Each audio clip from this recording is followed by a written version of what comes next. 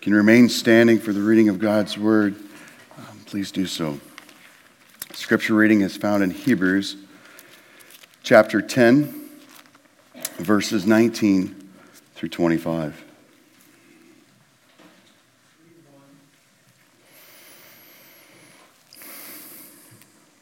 Therefore, brothers, since we have confidence to enter the holy places by the blood of Jesus, by the new and living way that he opened for us through the curtain, that is, through his flesh.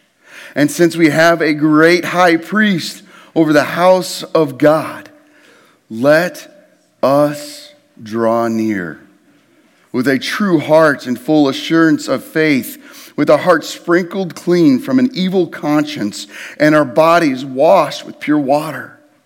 Let us hold fast the confession of our hope without wavering, for he who promised is faithful.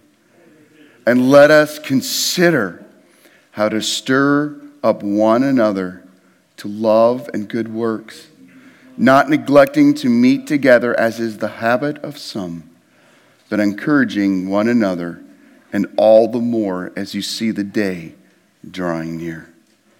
This is the word of the Lord. Please be seated.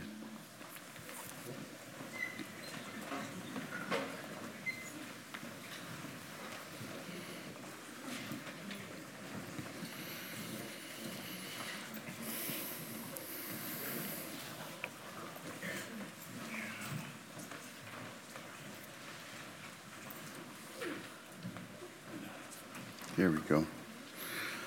Well, welcome. Last week, we made a significant statement in the study of our book of Hebrews, saying that it was the culmination of the argument of the book of Hebrews. This week, in a good pastoral form, he now makes a transition, giving a good summary statement. When we're doing studies at Dallas Seminary and they were teaching us to preach, that you always were required, you'd have your point, you have your opening introduction, where you got to hook your congregation, you got to hook, book, look them, and took them, right? Okay? And I won't go into all the hook, book, look, took, okay? But we did the hook, book, look, took. And then you get the congregation into the sermon, you enter them into this time. Then you give them your first point. And after you give them your first point, you summarize your first point leading into your second point. Sounds like an essay, doesn't it? But you're doing this verbally. And then you roll into your second point, and then you summarize the first and second point, and you roll into your third point. And at the conclusion of your sermon, you want to conclude 1, 2, and 3 briefly before you giving the final imperative and the application of the sermon and drawing people outward to go and do what has been taught to you from the Word of God. Well, in great preacher form, the book of Hebrews is going to summarize 10 chapters in 2 verses. 10 chapters in 2 verses. Jesus is greater than the angels. He has a better revelation. He has more power. He has more authority. Jesus is better than Moses. He's a much better prophet than Moses ever was. Jesus is the better Abraham. Although the promises of Abraham, were fulfilled in Jesus Christ, he is from a different line. He is from a Melchizedekan line to the priesthood. The line of priesthood that Jesus is part of is better. So that makes him better than the Levitical priesthood. And Hebrews is just screaming, Jesus is better, Jesus is better, Jesus is better. And it's giving to all the justifications of why Jesus is better. And we've gotten these little drops as we've gone through. Since Jesus is better, then we've got this compassionate, merciful high priest that we can come to in our hour of need. And because we have got this great high priest, we don't ever have to think about offering another sacrifice for sin. We can embrace the truth of God, knowing that there's nothing we could do to ever earn this, but rather God just wants us to take hold of these truths, embrace them, and follow him, and live in light of them. Amen. And he brings us to this wonderful point in Hebrews chapter 10, verse 19 and 20. Therefore, and this is a big fat therefore, okay? If you've got your Bible and you are okay with writing in your Bible, circle that thing and point back to the whole, everything that precedes earlier. He is wrapping this up, and he's going to move into an incredible application phase. But before doing that, he's going to issue a warning that we'll talk about next week. Therefore, brothers, and this is brothers and sisters, this is the family of God. Therefore, family of God, since we have confidence to enter into the holy places by the blood of Jesus, by the new and living way that he opened up for us through the curtain, that is through his flesh. And since we have a great high priest over the house of God, and I'm going to stop right there.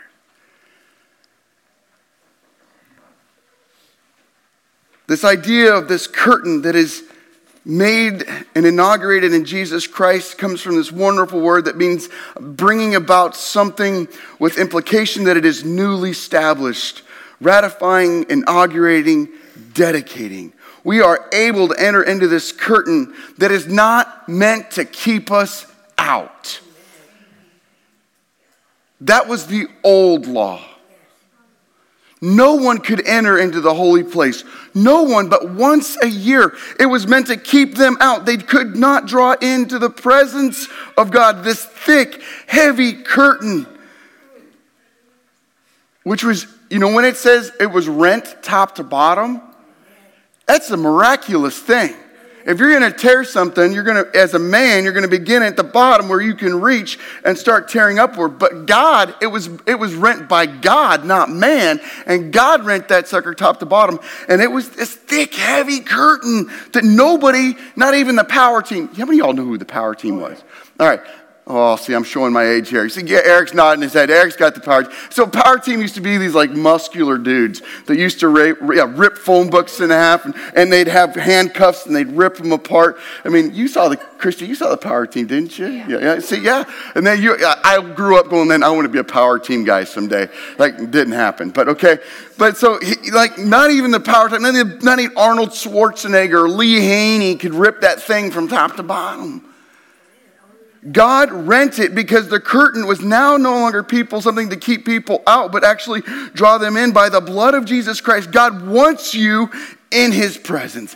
God wants you drawing near to him. So he sent his son to make this way, to inaugurate a new way for you to be in this presence of God. For God is not desirous that any should perish.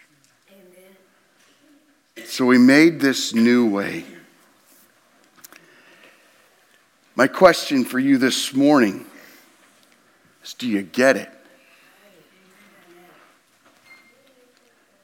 And I mean it from the bottom of my heart. Do you get it? Do you get the fact of what Jesus Christ did for you and how he wants you in his presence? He wants you to draw near to him. He did this not begrudgingly. Jesus isn't sitting there on the throne of God with a chip on his shoulder, saying, you know what? I had to go through that and you're still not getting it? What a waste.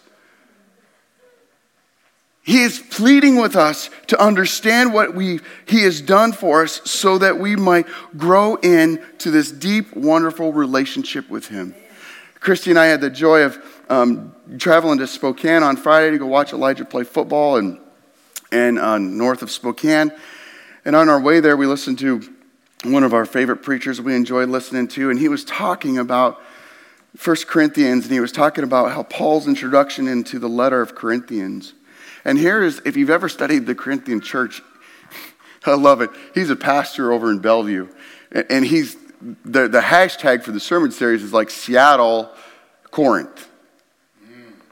Because he really sees a lot of similarities of the depravity of Seattle and the depravity of Corinth together.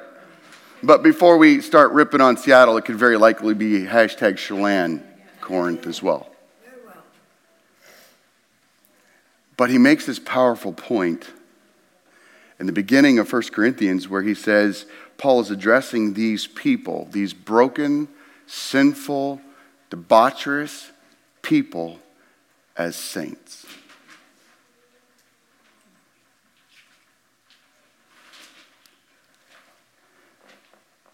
Do we get it? We're saints. When was the last time you thought of yourself in such a regard? I'm a saint. Now, those of you with a Catholic background, that may come with a little extra baggage, because saint is this person that the Catholic Church has to acknowledge has lived a certain life, and they deem them saints.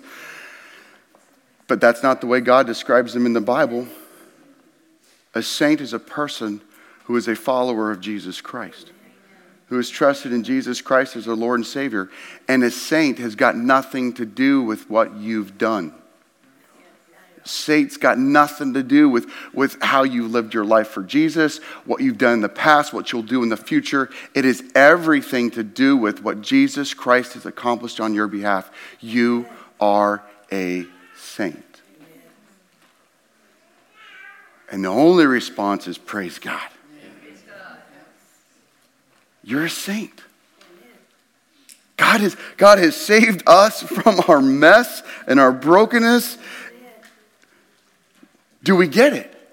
And that's what the author is saying. I'm summarizing all the argument one more time, just in case you missed the main point. Here it is. Jesus Christ is the great high priest over the house of God. And he's established the house of God as something that's beyond anything to compare it to. Don't compare it to the temple. Don't compare it to the tabernacle. Those are prototypes that cannot make perfect. It is only the things of heaven that can make perfect. It is only the things found in heaven that are glorious, that are good. It is only when we live in light of them that we have any hope. And he's pointing them, just reorient yourself from the things of this earth to the things of heaven that was brought near to us by Jesus Christ when God became Emmanuel. God with us. Do we get it?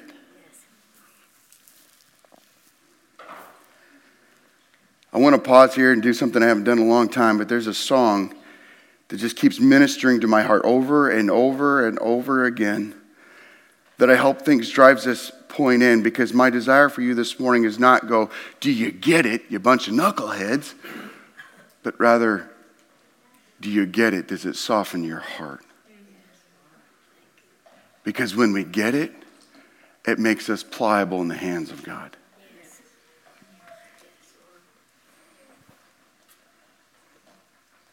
Casey, would you forward the slides, Mike? I'm having issues.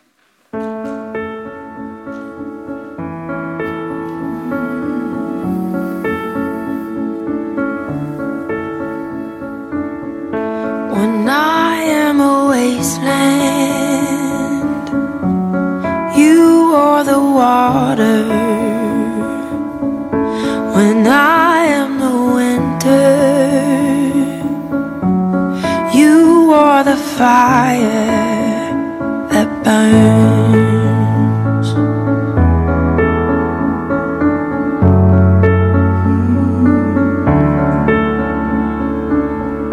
When I am a long night,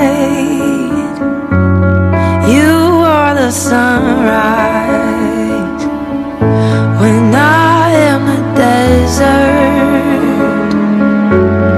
you are the river that turns to find me.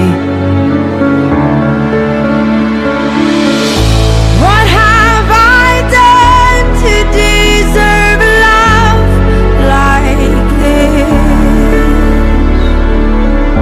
What have I done to deserve love like this?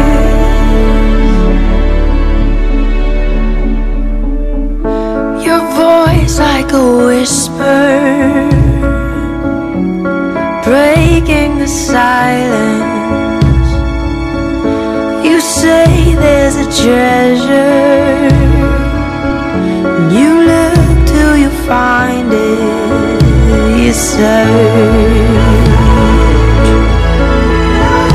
to find me. What have I done to deserve love like this? What have I done to deserve love like this? I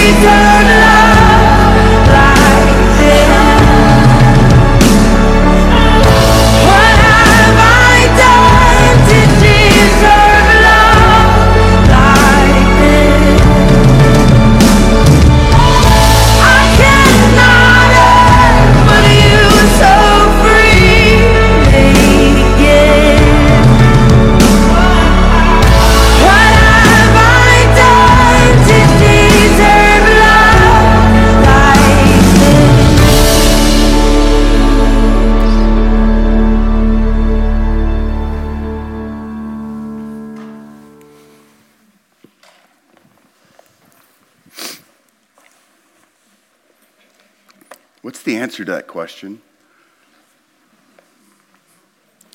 Absolutely nothing. I was reading in my time with God this morning.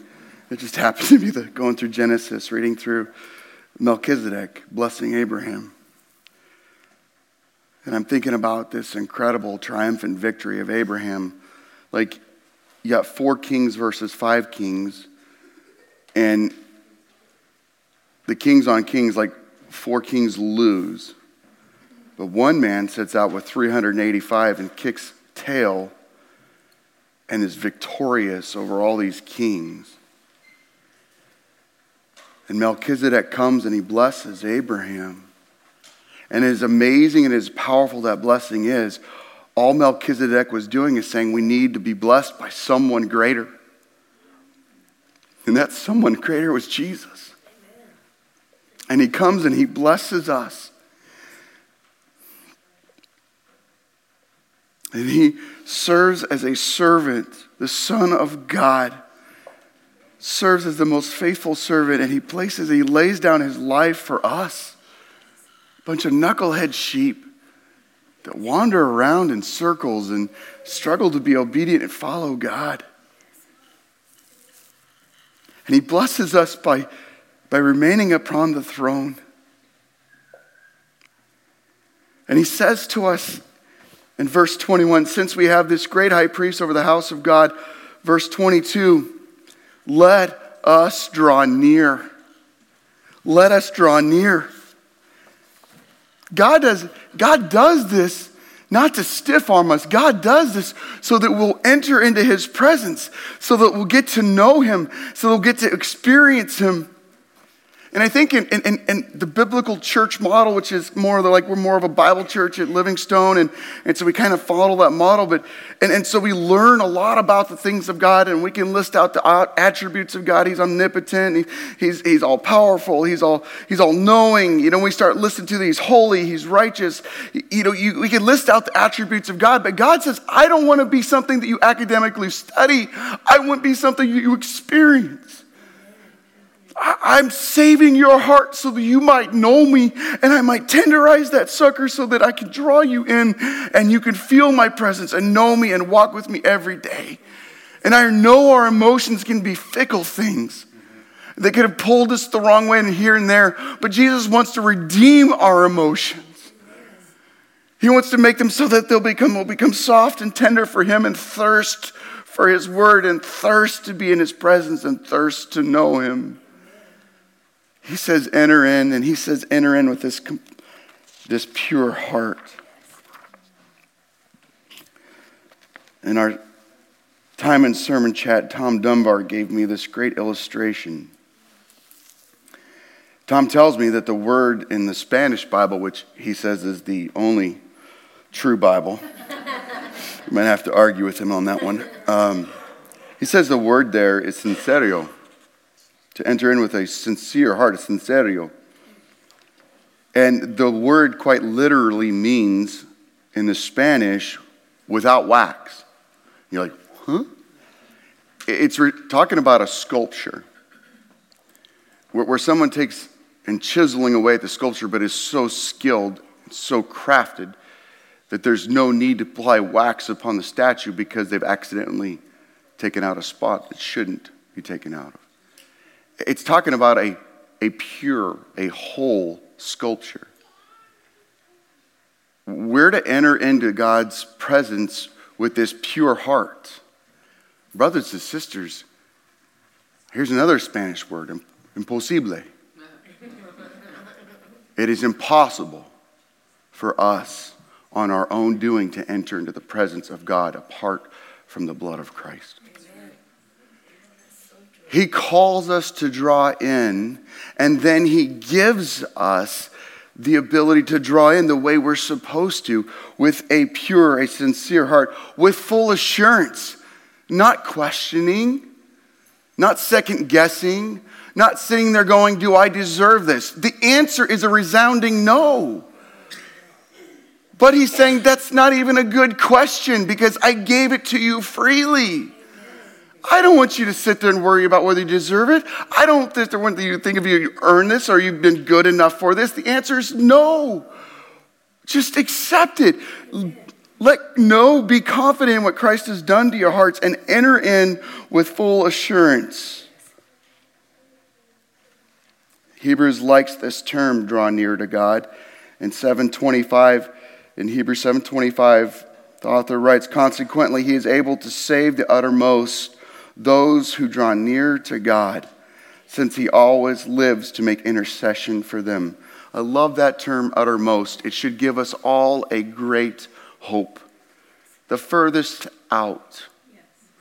Those that we say, they'll never. Jesus delights to bring in they'll nevers. Jesus delights to bring in the impossible, the ones that no one is thinking anything good of. In Hebrews 11:6 it says, and without faith it is impossible to please him, for whoever would draw near to God must believe that he exists and that he rewards those who seek him.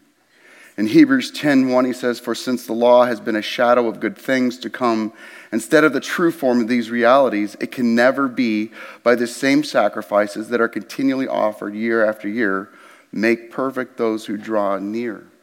The sacrifices of the Old Testament couldn't make it possible for us to draw near.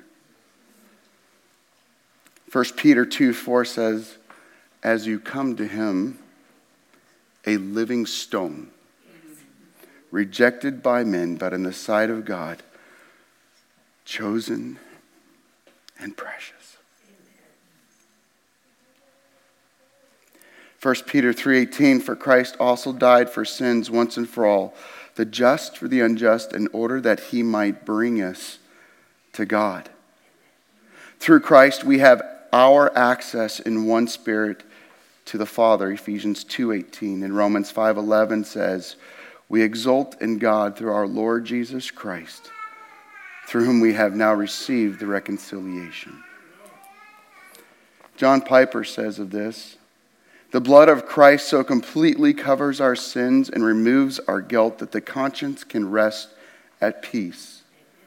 Not because we are sinless and not because the conscience doesn't sometimes accuse us, but because when it does, we by faith speak to it and say, I know I have sinned. It grieves me. I hate my sin, but I have a Savior. Amen. Jesus Christ, who shed his priceless blood for me to bear my sins and to cover my transgressions. Therefore be silent, O conscience. Be at peace in Jesus. Yes. And because that is true, let us draw near. This is a zeal for nearness to God that is according to truth. What is it to draw near? Is it just this passive thing that we just sit there in a chair in the morning and we pray to God, say, I'm drawing near to you, God, as I just sit here and think about you. I think it's not a passive thing. I think it's an active thing. Amen. It's getting in the Word. It's talking to God. I wonder how many Christians actually spent this week in stillness and quiet, talking to God, drawing near to Him, asking that the Holy Spirit would convict and lead our hearts in deeper understanding and relationship with our God. You see, He doesn't just tell us to journey with Him and walk with Him as this thing that's not attainable, not achievable. He tells us to do it because He's given us the Spirit to illuminate the path. To draw near to God is a real tangible thing. But brothers and sisters, if we keep living our lives in ways that keep us from drawing near to God, we can't expect to draw near to Him. Because remember, God said, here is what ideal relationship looks like. Here is what it is to walk with me and have this abundant life in me. He's not interested in our opinions on the matter. Jesus is creator. Adam and Eve were made perfect in the garden, able to walk with God in every sense of the word. It was in their rebellion that they broke that ability to know what perfect relationship looked like. And mankind has been screwing it up since. And Jesus says, here it is. You want a healthy marriage? Husbands, love your wives as Christ loved the church. Wives, submit to your husbands as unto the Lord. Hard words. But you want the abundant marriage? That's what it looks like. He puts it out there. And that's men not being abusive, because Jesus wasn't abusive to the church. For the joy set before Him, He endured the cross, its suffering, and its shame. When was the last time, men, you endured suffering and shame for your wives? Are you so prideful that you wouldn't?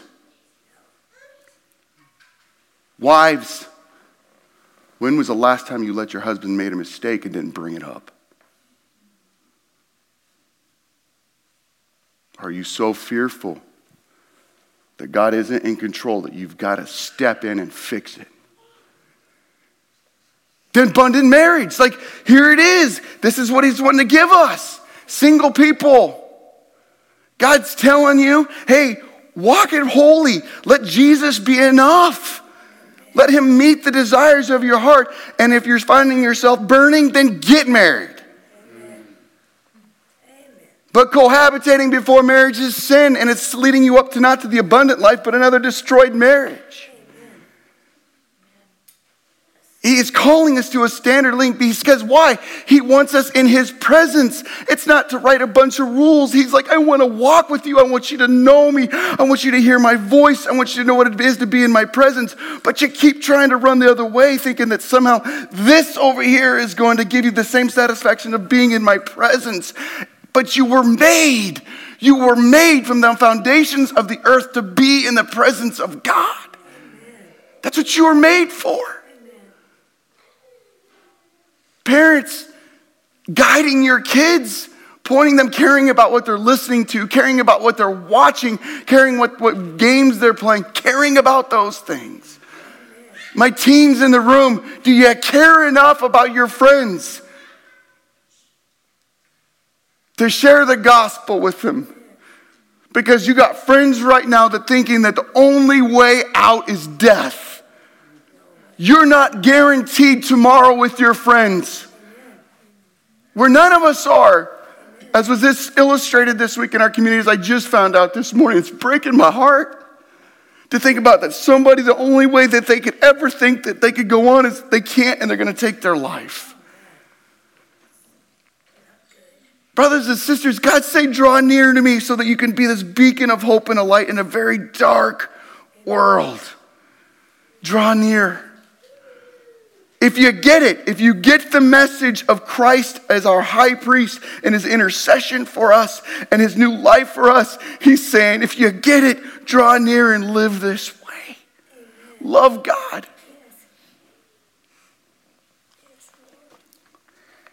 The next thing He tells us in verse 23, Let us hold fast the confession of our hope without wavering, for he who promised is faithful. I love the condition once again. The condition of us, our ability to draw near, is this cleansed heart and this boldness that God gives to us. The way that we hold fast to our confession of hope is because Jesus is faithful.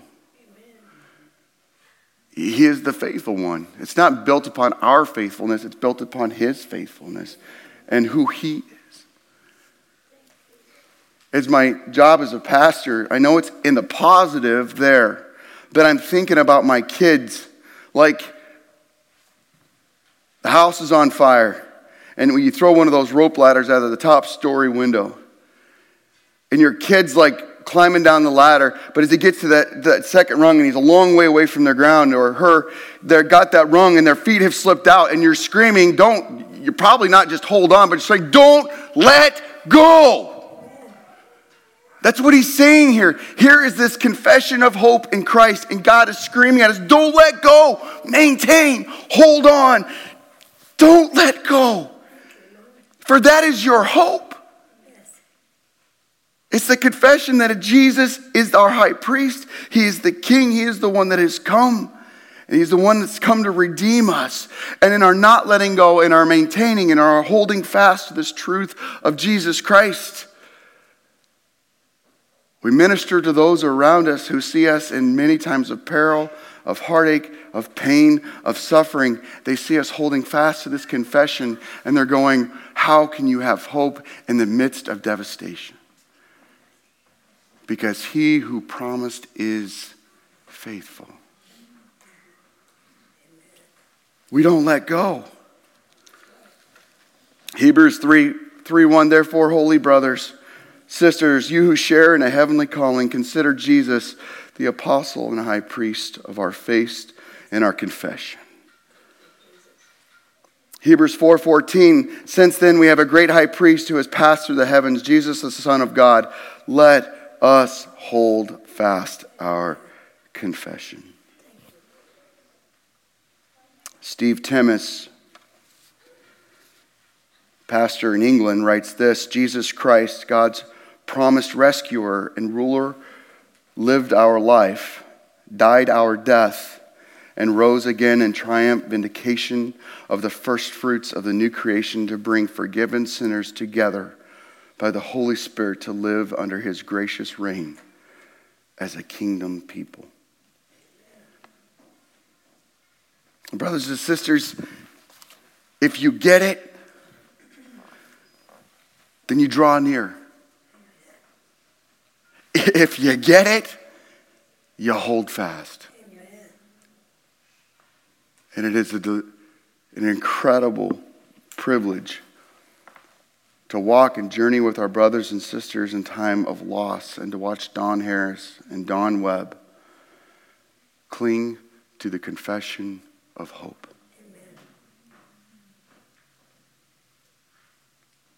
Their hearts hurt and ache, but their confession is in Jesus Christ. For their spouses are with him, and someday they'll be with them in eternity, worshiping and glorifying the Savior. Holding fast, when I think of somebody hanging from a ladder, I don't think that's a passive thing. I see it as a very active thing of clinging to, of knowing, and that truth, that hope, and clinging to it with everything that we've got, and saying, I won't let go. The third and final plea of the author of Hebrews is found starting in verse 24. And let us consider how to stir up one another to love and good works, not neglecting to meet together, as is the habit of some, but encouraging one another all the more as you see the day drawing near. So contextually, he's saying, guess what? As you see the end of days drawing near, as you see that the days are being culminated and the return of the King is imminent, this is screaming even louder. Well, I don't know if you got this or not, but the minute that Jesus ascended into heaven, the clock began ticking and the day was drawing near at that moment. I don't know if you get it that the Apostle Paul thought Jesus was coming back in his day. He can come back. And so he's saying the day is drawing near, so we need to consider each other. Now, I want you to understand this. This is a powerful term. It's so powerful, it's been used one other time in the book of Hebrews, and I hope you get this, and you may even want to write this down as a cross-reference there in your text, and it comes from Hebrews chapter 3, verse 1. He's used this idea of considering before. In Hebrews 3:1, he says this, "And so, dear brothers and sisters who belong to God, who are partners with those who are called to heaven, think carefully, consider about this Jesus, whom we declare to be God's messenger and high priest." That's a drop the mic and walk out moment. We're to consider each other, how to stir one another up to love and good works. And again, it's not good works out of religiosity, out of legalism, out of moral code, but it's good works demonstrated in a relationship found in Jesus Christ. Because we love Jesus, we want to pursue God with all of our lives and do the things God's calling us to do. We want to do that, and we want to stir one another up. The word there is excite, is almost like be that catalyst in somebody's life to love and good works, to pursue God, to love God. And then that word love there is agapao. It's this love of God, that love that can only come from God and flow out of us and do the things that God wants us to do. So when was the last time, and don't raise your hand because this is where it gets way too convicting, that you spent time on how to stir somebody outside of your immediate family to love and good works? Because he just dropped the bomb by saying, as you consider Jesus, the great high priest, you should also be considering and thinking upon how to stir one another up to love and good works. This takes isolation Christianity and places it in the trash can. Amen. Because what he's just said, if you get it, if you get what Jesus has done for you, this is going to be your mindset. This is going to be how you live. When I hear Christians or people who profess to be Christians say, I don't need to go to church. And we just had a family member tell us this. And it broke Christy and I's heart. We worship on a Sunday morning in front of a television. And I pick and I choose what I need that morning. I know these people know Jesus. I know it beyond a shadow of a doubt. But my heart is broken over where they're at. Because they don't get it. They don't get Jesus as their high priest and what he's done. He didn't do that so that they'd go sit in isolation. He did that so that there would be this community of God that is being built up into a holy temple. Oh, wait a minute. 1 Peter 2 and 4 and 5. That we're being stones built upon stones to be a holy place of worship where God is glorified. You can't be a temple by yourself in one stone. You need each other to be built up into something that is worshipful and glorifying to God. Now, I apologize on behalf of all the bad sermons and on behalf of all the pastors who've used this text to proof text that you need to show up on a Sunday morning. Because if you think that this was about, we miss this by a long shot. Amen. This is how in the world are you right now sitting here to stir one another up to love and good works? No, you're hearing me telling you, hopefully me stirring your hearts, but you not stirring up each other. The only way we're stirring up each other is to get out of rows and to get into circles and smaller circles. Where we're praying for each other, where we know how to pray for one another. Not what you think the person needs to be prayed for, but what they actually need to be prayed for. To love one another. I was so refreshed from yesterday because I got to spend time with a group of elders that are really excited about our church and the individuals in our church being where they're at and encouraging them to stir them up to love and good deeds. Not to get them where they think they need to be, but to get you where God is calling you to be as a body of believers. This is huge. I don't know if you've sat and contemplated the same way. Like he's saying, consider Jesus, right? Meaning that our thoughts are upon Jesus. We think about what he's done. We think about what he's doing. We think about who he is. We think about what he's calling us to. Like we think about Jesus. But he's also saying, well, if you can't think about Jesus without thinking about how to stir one another up. But that shouldn't surprise us.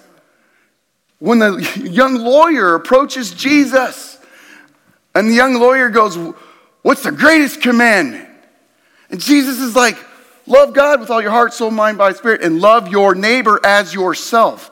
It shouldn't shock us. It's not an and or if it's not, well, do this, and if you feel like it this, it's like, no, you can't separate these two commands. It's this and this together. You can't love God without loving people. You can't consider Jesus without stirring up other believers in the faith. Do you get it? And it's uncomfortable. We have people in our church body that are introverts to the nth degree. They're like, to get together in a small group setting with people is exhausting to them. Jesus says, great, you're being suffered and poured out for Jesus. Praise God. That's what he's saying. He's not sitting there saying, well, since you're made that way, it's okay, you have an out. No, there's no out. There's no out. And I'm telling you what, this is the great news because next week is the kick in the butt. Amen. Next week, if you want a happy, joyful, feel-good sermon, don't come back. I'm so serious. Like, these next few verses in this give theologians fits. Because they're so strong in the language that the author of Hebrews is like, fine, you don't want to live that way? Then you're this close to hell. Amen. That's what he's about to say. Amen. Hear me. This is hard. But we have been given the Holy Spirit to live this way, to draw near, to hold fast, and to consider each other. This is the life he's calling us to. If we get it, this is where it leads us to. And it's good news because we go back to that abundant life. He's like, I want you to have this abundant life. I want you to have this. I want you to live it. I want you to live as close to heaven as you can here on earth. And it's got nothing to do with wealth and possessions. But it's got everything to do with seeing things from a heavenly perspective. He didn't save you for yourself. He saved you might become part of something. His body, his family. And that together we will grow up in him and honor and glorify him and worship him. I'm going to close with one final story. This week, because of the announcement that I made that God is calling us out to go to Troy, Michigan here in the summer, people come up to me now.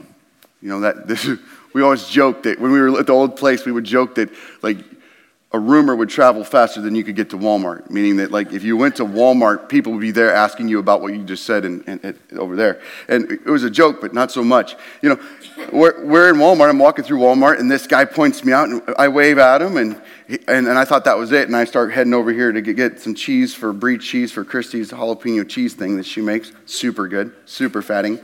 And he makes a beeline for me, and he's like, I heard this. Is it true? And I'm like, yeah, this is, God's calling me out. And then he's like, well, and he makes this statement. Well, that broke my heart. Like, well, you're leaving the ministry. No. No, I'm not going to get paid anymore for being a preacher on a Sunday morning. But I will never leave the ministry. Brothers and sisters, we, according to 1 Corinthians 15, are called to be ambassadors of Jesus Christ, ministers. Every single one of us, if you call yourself a child of God in here this morning, is to be a minister of Jesus Christ. You're to be stirring one another up to love and good works. Isn't that what you expect me to do on a Sunday morning? Well, according to Hebrews, that expectation's on all of us. May it be said of us that none of us will ever leave the ministry. That no matter where God takes us, no matter what God calls us to, we will always be ministers of Jesus Christ. Because that's what we're called to. That's what we're saved to. To draw near to God, hold fast the confession of hope, and stir one another up to love and good works. And even more so as the day is drawing near. And brothers and sisters, at any time, the King can return. Join with me in prayer. Father God, thank you.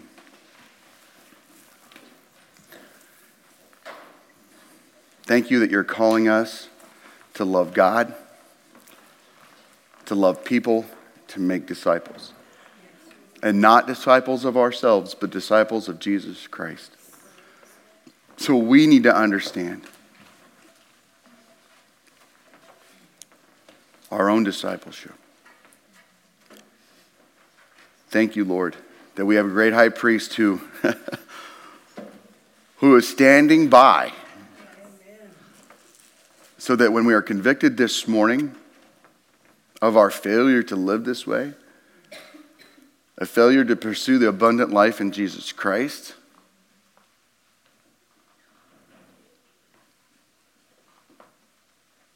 to remind us that we are forgiven, and to point us back towards that light, that path that's being lighted by the Holy Spirit. Thank you that you tenderize our hearts. And Lord, I pray that we would sing hallelujah when hearing this. That because of what Jesus has done, we don't deserve it. And so we say the only thing that we could say, hallelujah. Praise be to God and God alone. For he has saved us from our sin, our rebellion, our death, our destruction, our damnation, to a life of abundance in Jesus Christ. Oh, Lord. You are so good. You are the promised one, the faithful one. In Jesus' name we pray, and by the power of the Holy Spirit. Amen. This time we share some God stories, and I think that Christy and I had a discussion this week, and I think I ended up on the other end of the discussion, but there's just one God story, especially in light of this message about stirring other up to love and good works. And some of you began to ask them, like, how did you guys arrive? And I'm just going to share two instances where God used this body to stir us up to where we're going. One of them was Kathy Jones. And about 3 or 4 months away, Kathy's like, great, I'm going to get blamed. No, Kathy, you won't get blamed. Right? Pointing people to Jesus and discipling their hearts, stirring us up, you're being obedient. Kathy comes up after a service, and I love it. She was challenged by the service, and then she just puts her hands on mine, and with eyeball-to-eyeball contact, she goes, you need to listen to your own sermon. And I was talking about people being called out and pursuing where God is calling us, and in our neighborhoods and our friends and those kind of things, and she's like, you need to listen to your own sermon. So I was like, and Christy and I were having these conversations at home, and I was like, whoa, okay. And the other one was Martin, and Martin is not even here to take the blame. Martin has moved down to Wenatchee with his son and daughter-in-law to be close to Janine and his wife, who's in memory care. And Janine took a bad fall. They're not even able to do surgery on her hip because of where she is at mentally and the confusion that would be brought around by anesthesia and other things. And so he's down there loving on his family, left his home that he has known for several generations in his family, and moved down there to be a loving husband, to take care of his family, and also so his family can take care of him, and that is super hard.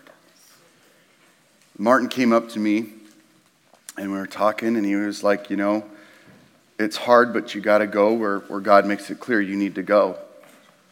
And he grabs my hands, and he says to me, he goes, Scott, you need to do the same thing. And if you talk with Martin, I think it's okay. He's slipping a little bit, but him in that moment saying that with such clarity, he just looks right at me. You need to do the same thing. Stirring each other to love and good works. I wouldn't have missed those conversations, missed these moments at all. And you guys have stirred us up into love and good works in so many different ways. And you've challenged our faith in so many different ways. And so we're so appreciative of that. So again, we've kind of said that we'd start sharing God's stories along the way because we haven't shared them up to this point. But you have been used by God in our lives to stir us on to love and good works. Who else has got a God story this morning? Oh, don't be shy.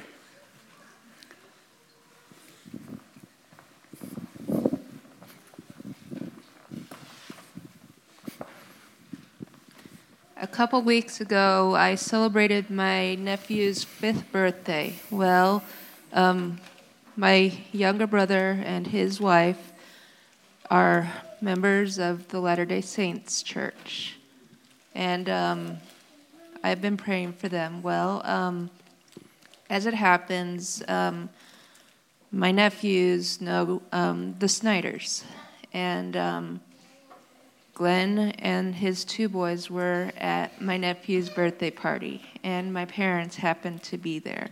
And that day, my dad and Glenn started talking. And I found out on Wednesday, because the Latter-day Saints Church had their trunk or treat, that my dad and Glenn spent a considerable amount of time talking. Mm-hmm. And I don't know if most of you know, if any of you know, but my dad doesn't believe in anything. And I have been praying for 4 years for my dad, and to have Glenn and my dad talk is a miracle from God. Amen. God brought Glenn into my dad's life, and I know that the Holy Spirit is working in my dad today. Amen. So, praise God. Amen.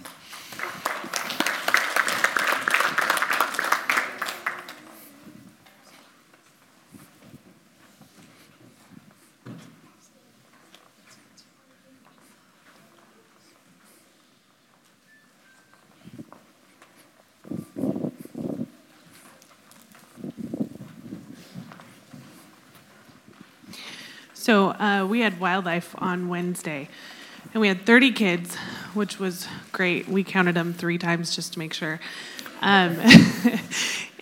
It was chaotic, and it was great, but it was also a really rough night. We had a group of kids that was just really rough. And I have a girl in wildlife that I've just been pursuing, trying to pursue. And I just realized that my heart was just getting hard towards her. I was kind of angry at her behavior. And I had to confess to one of the other girls in my group that she was loving her better than I was. And one of the kids that was being rough at wildlife on Wednesday was her little brother. And we ended up having to take him out along with some other kids and just stand outside just because they were just being really disrespectful. And it was really discouraging, and I had decided last week that I just needed to believe that God was bigger and just pray for her heart and that he would pursue her heart, because it was really just turning into me just being just angry at her behavior. And she came out after Wildlife, and she hugged me, which was huge, and apologized for her brother.